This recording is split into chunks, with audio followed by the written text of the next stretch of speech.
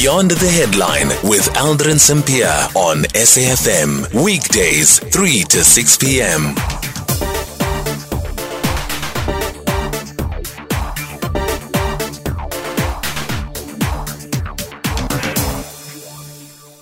It is 7 minutes after 5 o'clock and you're still listening to Beyond the Headline with me, Aldrin Sampear. It is a Thursday and after 5 o'clock it is the interview and it is time for the interview. We're in conversation next with Nixon Katembo. Yeah. To share his story. So we're doing our interview a bit differently this week. We always speak to experts on this platform and get their analysis on pressing issues. However, we hardly take time to see and hear and also learn about the human being behind the expertise. Today we have Nixon Katembo, an African affairs analyst and also producer on Channel Africa. How did a former child soldier, a refugee and a car guard make his way to the airwaves and end up not only building a career as a media practitioner, but also as a political commentator as well? We're taking your calls on 086 0002032 and your voice notes on 0614 104107. And you can also drop me a tweet at Aldrin Sampear. Nixon, how do you feel? Good afternoon. Yeah, it's a bit nervous, I must say. Yeah. I always sit here making comment on African issues. But today seems quite awkward because it is myself. You as the individual, you're actually at the center of the conversation. I'm kind of commenting on myself. And I have to say that when we were discussing it with the team and the idea of bringing you on so that we can have this this interview, Andisa was like, why not? Let's do it. Let's get him on. And once again, thank you so much for agreeing to come on and share your story. Thanks for having me. And I hope that there is one or two lessons to be learned from this, but also an inspiration. But also looking forward to the future for those who are still have, issues or who might have found themselves in my situation. Okay, let's go to Nyakunde village. This is in the DRC. Yeah, and this is where I was born in 1984. Growing up as a normal child, going to primary school and eventually starting high school. Unfortunately, which was cut short. You would recall that in the DRC, the war broke out in 1996 that brought Laurent Kabila to power. But prior to that, there has been the Rwandan genocide. Yeah. And the spillover of that Rwandan genocide quite had an impact on the DRC, whereby in places like Nyakunde, where I grew up, refugee, when the war started in the North Kivu province, and we used to call then the place Zaire, and the Bunia, the provincial capital of Ituri now, was the second largest town in Zaire at that time. And when the war breaks out in Goma, these refugees started running in all directions, and we saw these former ex-FARS Rwandan soldiers in what have become to be known as Interahamwe, fleeing in the direction of where we were. And eventually disappearing in the forest in Congo. So this shaped how I became as a child, because then as the war continued, when Rwanda and Uganda fought in Kisangani in 1998, in 2000.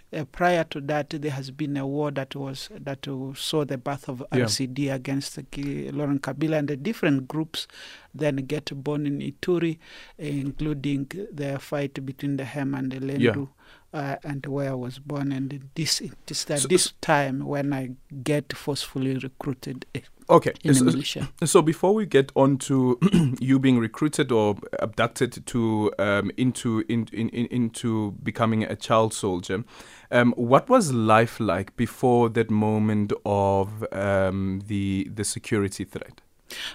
Before that moment, quite frankly, we were at school playing, normal kids, and they just read the school. Yeah.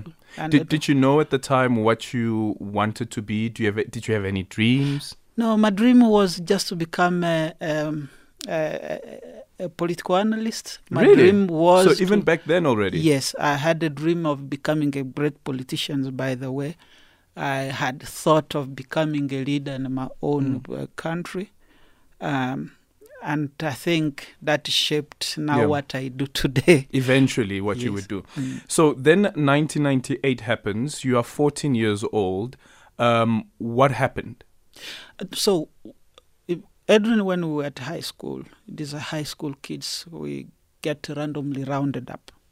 As by who? The militia group comes, the UPC of Thomas Lubanga.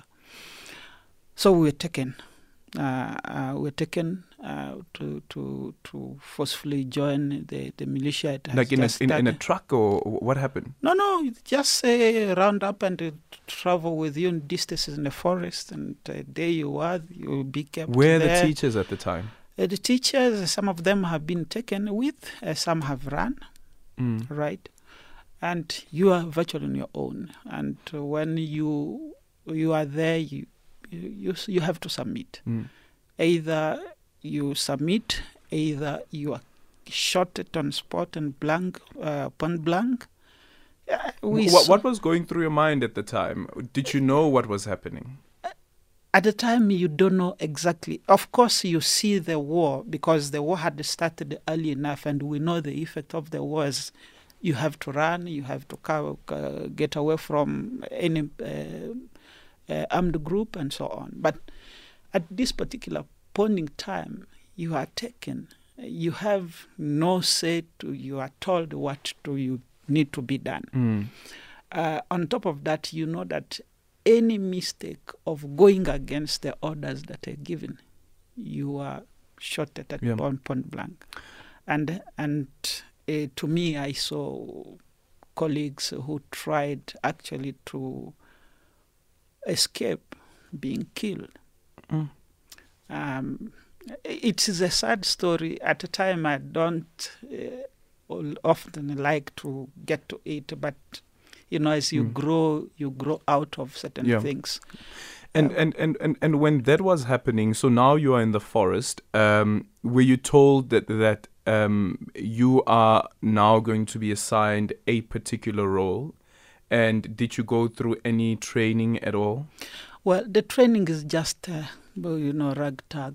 You get trained to how to take, use RPG. So you actually held it in your hand? Yes, a rocket propelled grenade. You get to use guns like AK-47. You get to... You're only 14 years old? Yes. You get to learn how to do reconnaissance mission for your enemies. And all of these military terms that some might not be nice to talk about on a radio. Yeah, and when after the recruitment and now it is the training that takes place.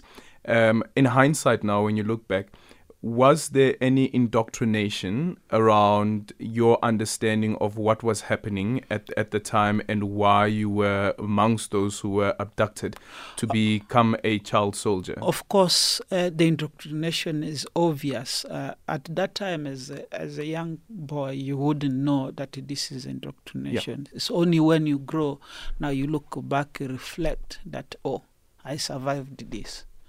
Because you are told that this group of people are your enemies, and therefore you have to attack. There is a greater reward after you take over territory A and B. You will earn such and such and salaries, and all of this utopia built around the morale of you being in. Were you convinced though at any point? is you are coerced. Yeah. And not necessarily that I was coerced, but because it happened in the form of coercion. One thing I really pat myself on is having refused to try to use things like drugs or alcohol. Yeah. Or even cigarette. I often ask myself, how did I survive cigarette? Or how did I survive, for example, cannabis use?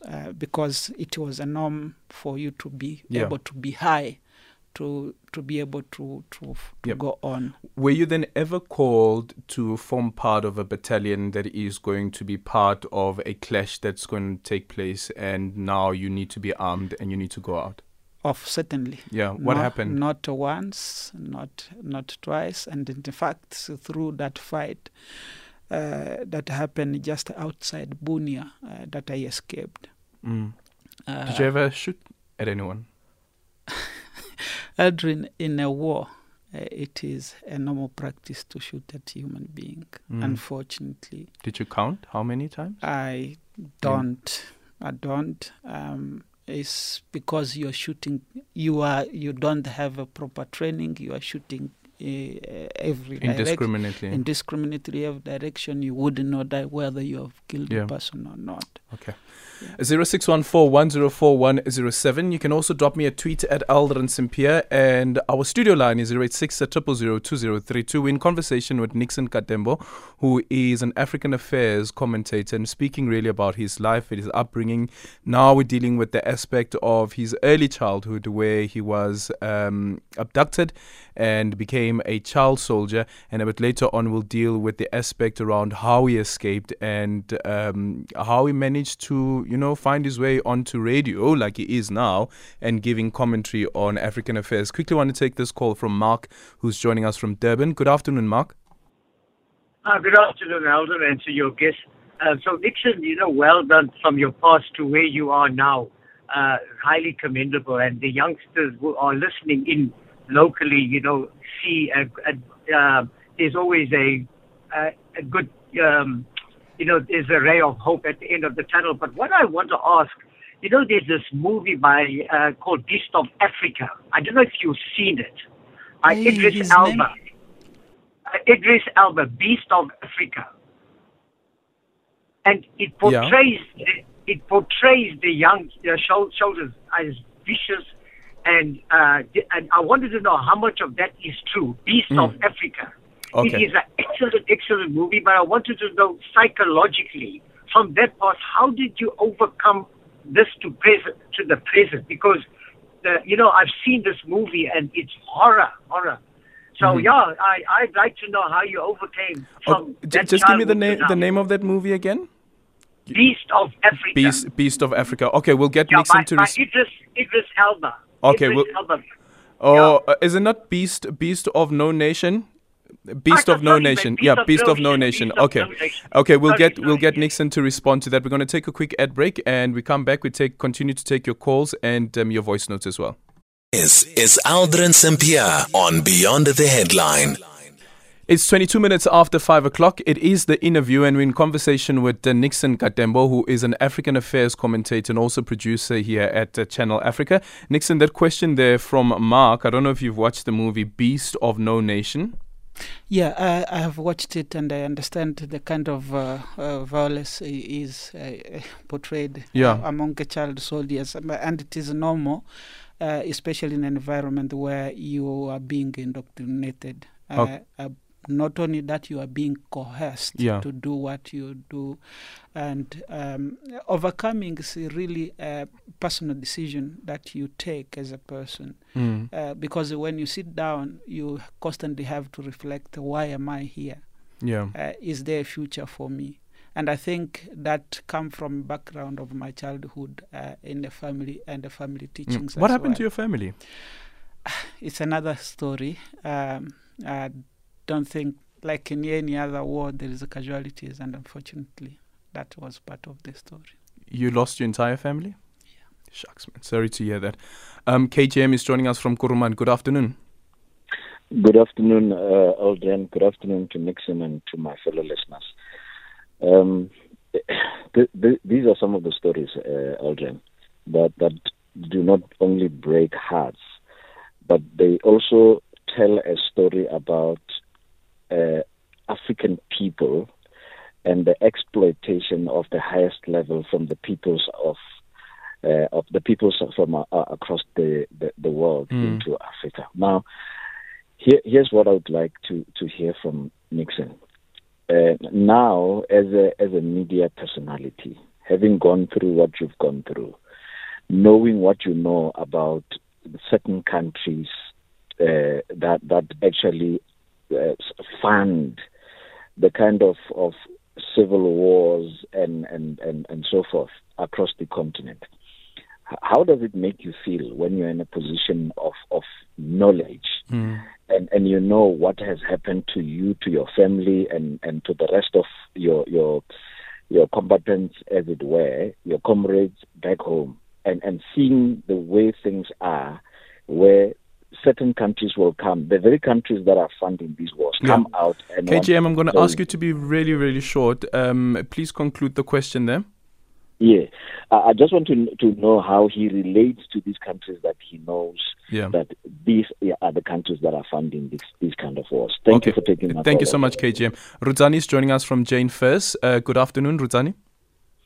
Good afternoon. I just want to find out, I watched the other movie by Emmanuel Dahl, The Child Soldier. I just want to find out as to how does he feel when people like in Zimbabwe are being denied their freedom, but then South Africa will be one of those countries that were supposed maybe to assist, but then whenever people from South Africa, including our former president Mbeki, goes there, he tried to brush this thing as if there is nothing wrong, and then those people must try to solve their problems. I had some few questions that I was told that I should be quick, just only on those two. Okay. Thank you so much for that, Rudzani. KGM and Rudzani there.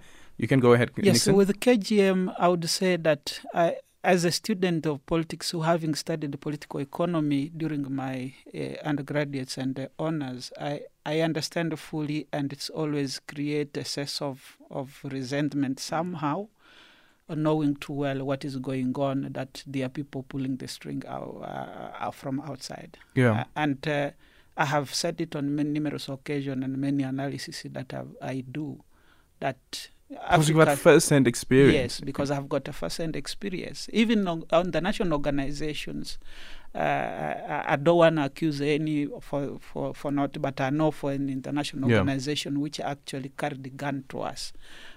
Yes. When you say organization, you have an NGO. NGO, international organization, which carried the gun to us.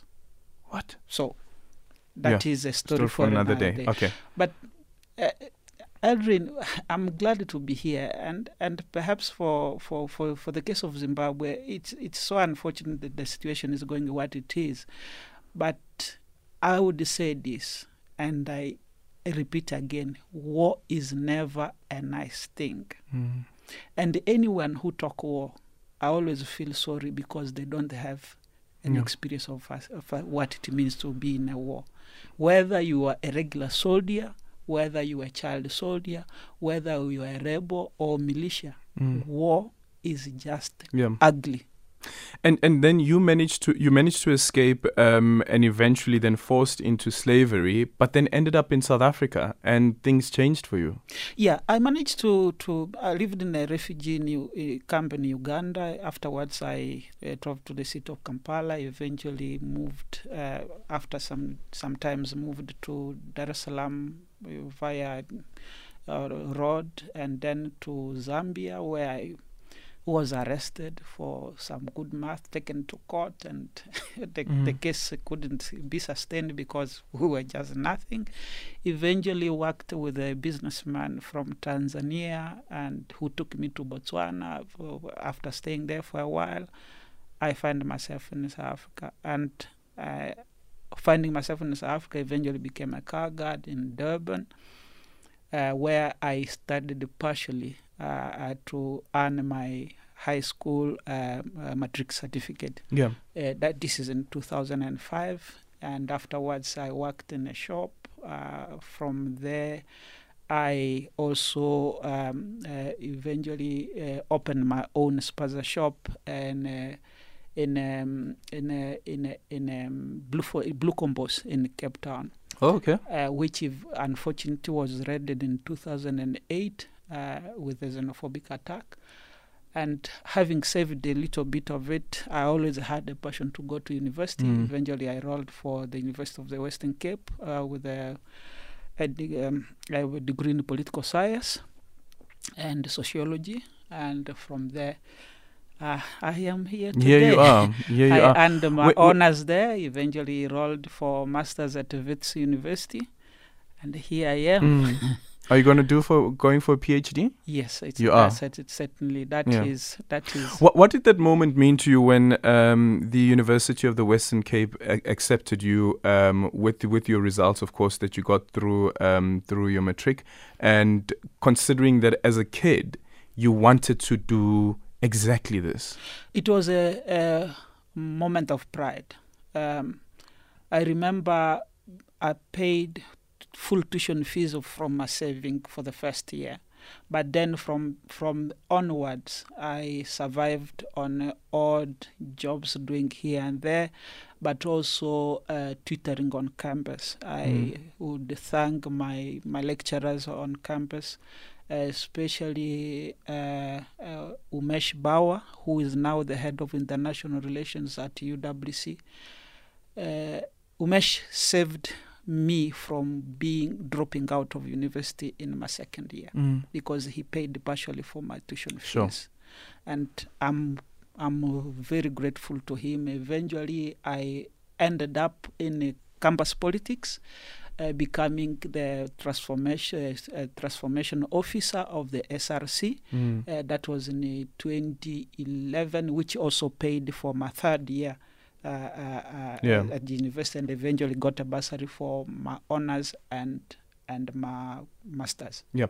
Unfortunately, we've run out of time. Would love to continue this conversation. Hopefully, you are writing a book so that we can get all of the other holes that are still there in the story. But a quick one in closing.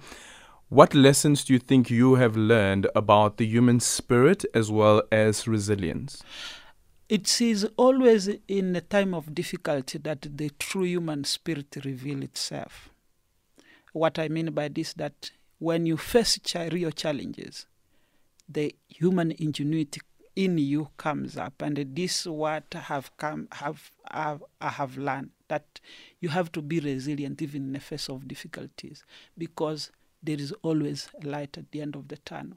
I know there are many car guards who have not made it, who are still in a car parking, but I know some others who are now doctors. I have 4 of my friends who were car guard whom I can list. They are now doctors. Some are lecturer at the University of KwaZulu-Natal, the other at in the Western Cape at the University of Stellenbosch, and the other one is at Northwest University. Yeah. So the idea is never undermine anyone. There is always a positive aspect, and there is always a story in the life of anyone, whether negative or positive. There is always, we all have something to contribute to human society. Thank you so much, Nixon Katembo, and thanks you once again for sharing your story with us. And we're very grateful, actually, to have you and get your insights on the show. I know that some of our listeners also really appreciate that. It's time for the news headlines.